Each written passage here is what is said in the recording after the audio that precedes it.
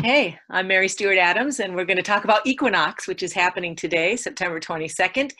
The actual moment of equinox, when it appears to us that the sun steps below the celestial equator in the northern hemisphere, that happened at 9:01 a.m. in the Eastern time zone. But the whole day is equinox. So it's this point of balance in the cycle of the year that happens twice a year, once in the spring and once in the fall. So you could take it as a time when it's good to kind of review where we've been if you haven't been doing that enough already, but also to do it in companionship with the sun and the moon and the planets and the stars. So that's where I want to start, because that picture is kind of much more beautiful than what's been going on down here, down below. So maybe you remember that at the very beginning of the year, the big news in the world of astronomy was that the star Betelgeuse in the right shoulder of the giant Orion went really dim. And this is not unusual, but it happened so quickly that the astronomy community was like, whoa, we're about to lose a major star. Now, what's really wonderful about equinox time in the fall is that Orion is starting to show up again in the kind of like way after midnight in the morning sky. And there's Betelgeuse finally restored to its natural brightness, really strong. But that was a big deal at the beginning of the year. So the shoulder of the giant kind of slumped. And at the same time, there was a comet that appeared. Now, this was just visible in telescopes, but it was called Comet Atlas after the telescope array that discovered it. And Atlas in the ancient Greek world is the giant that holds the pillars of the heavens on his shoulders. So there was a big clue going on at the beginning of the year that this giant comet of the Comet Atlas showed up, but that also the shoulder of the giant slumped, as though the giant was saying, you know what, human being, you're going to have to carry some of this stuff yourself. So there was big anticipation that Comet Atlas would be a great comet, but it fizzled up at the end of March. But then there was another comet, Swan, that showed up, and then that one fizzled up. But then finally we got Comet Neowise, and hopefully everybody got to see that. That was really brilliant around the time of the summer solstice. All right, so summer solstice was amazing this year because the moon caused what's known as a ring of fire eclipse, but not before it met the planet Venus. So it was though Venus handed off love and beauty to the moon, and then the moon eclipsed the sun. And now here we are, 1/4 of a year later at equinox, looking back at some of these things that occurred.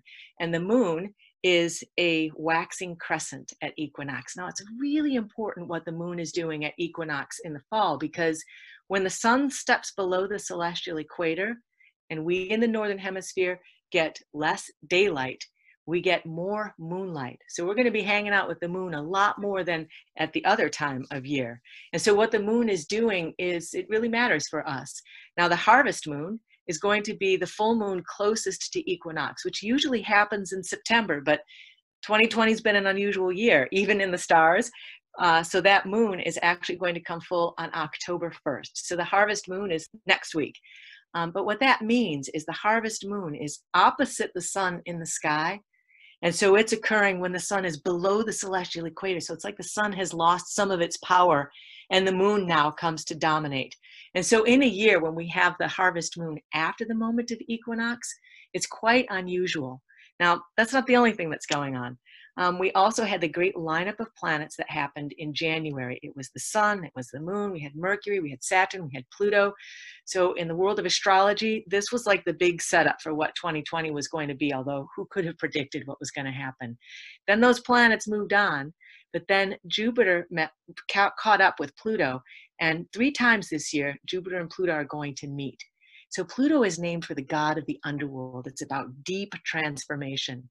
And Jupiter, he's Zeus. He's king of the Olympians. He's all about the future. He's the biggest planet, and it brings generosity and social conscience. So one of the ways you could interpret the meetings between Jupiter and Pluto is that there's this desire for massive social regeneration. That's definitely been going on. So they first met in April. They met again in June. And they're going to meet again in November, but it's going to be November 12th. So after the general election in the United States, but this is kind of a big thing to look toward, but also to prepare in a way that doesn't add to any kind of reactionary energy, because there's plenty of that to go around. What we need is the harmony of the cosmos right now. So equinox, it's the right moment to think about that. Equinox means equal night. So it's when day and night are of equal length. And now the sun is going to below the celestial equator. Made a mistake there. 1, 2, 3, 4, 5. Now the sun is going below the celestial equator. And now we can think about how do we balance the light and the dark within ourselves. So hopefully you've been seeing the moon. The moon is at its crescent phase. It was new on the 18th, and we're still seeing it as a crescent until tomorrow. It's going to start its gibbous phase at first quarter. But when the moon is at its crescent phase, it's like a chalice. And it's like it's open for us to place something into it. So one of the things to think about at equinox is, how do I bring balance to the experiences I've been having throughout the year? And what do I place into that chalice of the moon, which this year is going to then inform the harvest that's coming on October 1st. So it's a really lovely thing to think about at equinox time.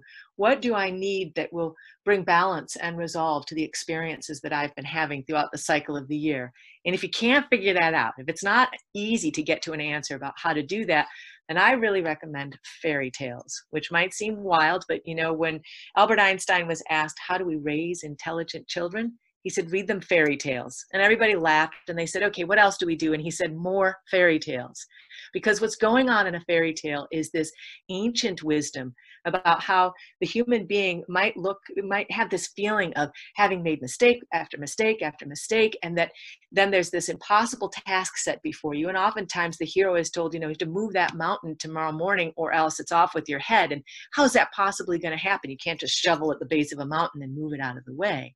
But in a fairy tale, what occurs is that there's this usually some virtue that the hero has exhibited that they don't even know they've done comes to the rescue, because these virtues are taken up by the natural world, by the elemental kingdom, and they're magnified.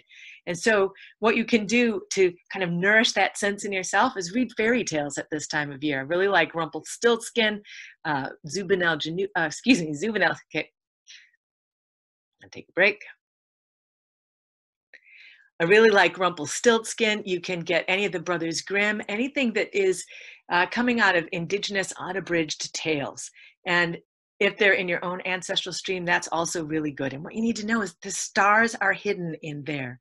So the ancients believed that each of us comes from a star.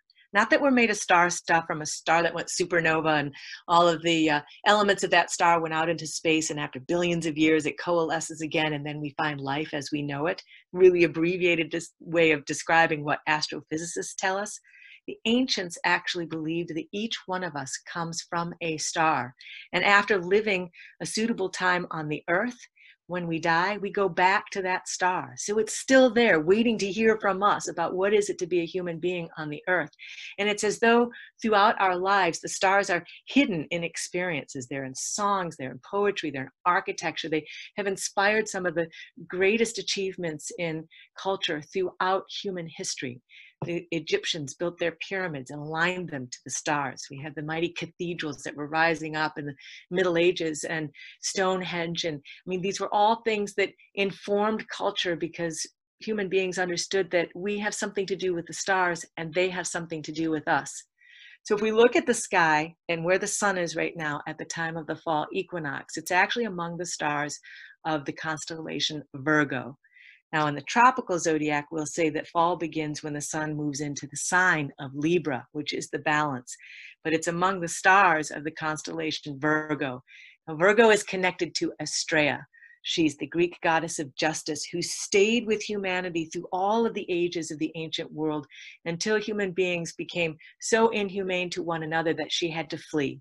So she's up there in the sky as the constellation Virgo, kind of laying down on the ecliptic as though she's asleep, waiting for humanity to show up with their noble deeds so that she can come back.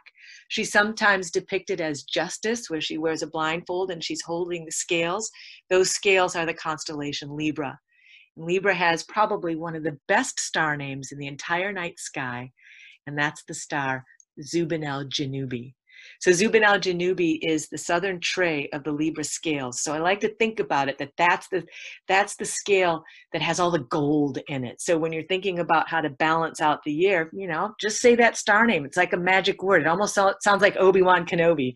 So Zubenel-Janubi, and one of the fairy tales that I like that has to do with scales is called Catherine and Her Destiny. You can find this online. It comes from Andrew Lang's collection of fairy tales. And Catherine, you'll see, she's got to wake up her destiny from under the 7 cover lids. 7 cover lids. Those are the 7 stars of the constellation Ursa Major, the Great Bear, where we have the Big Dipper. And then she also comes to the scales, which is Libra. All right, so that's just one hit about all the things you can think about for equinox. And I'll see you again soon.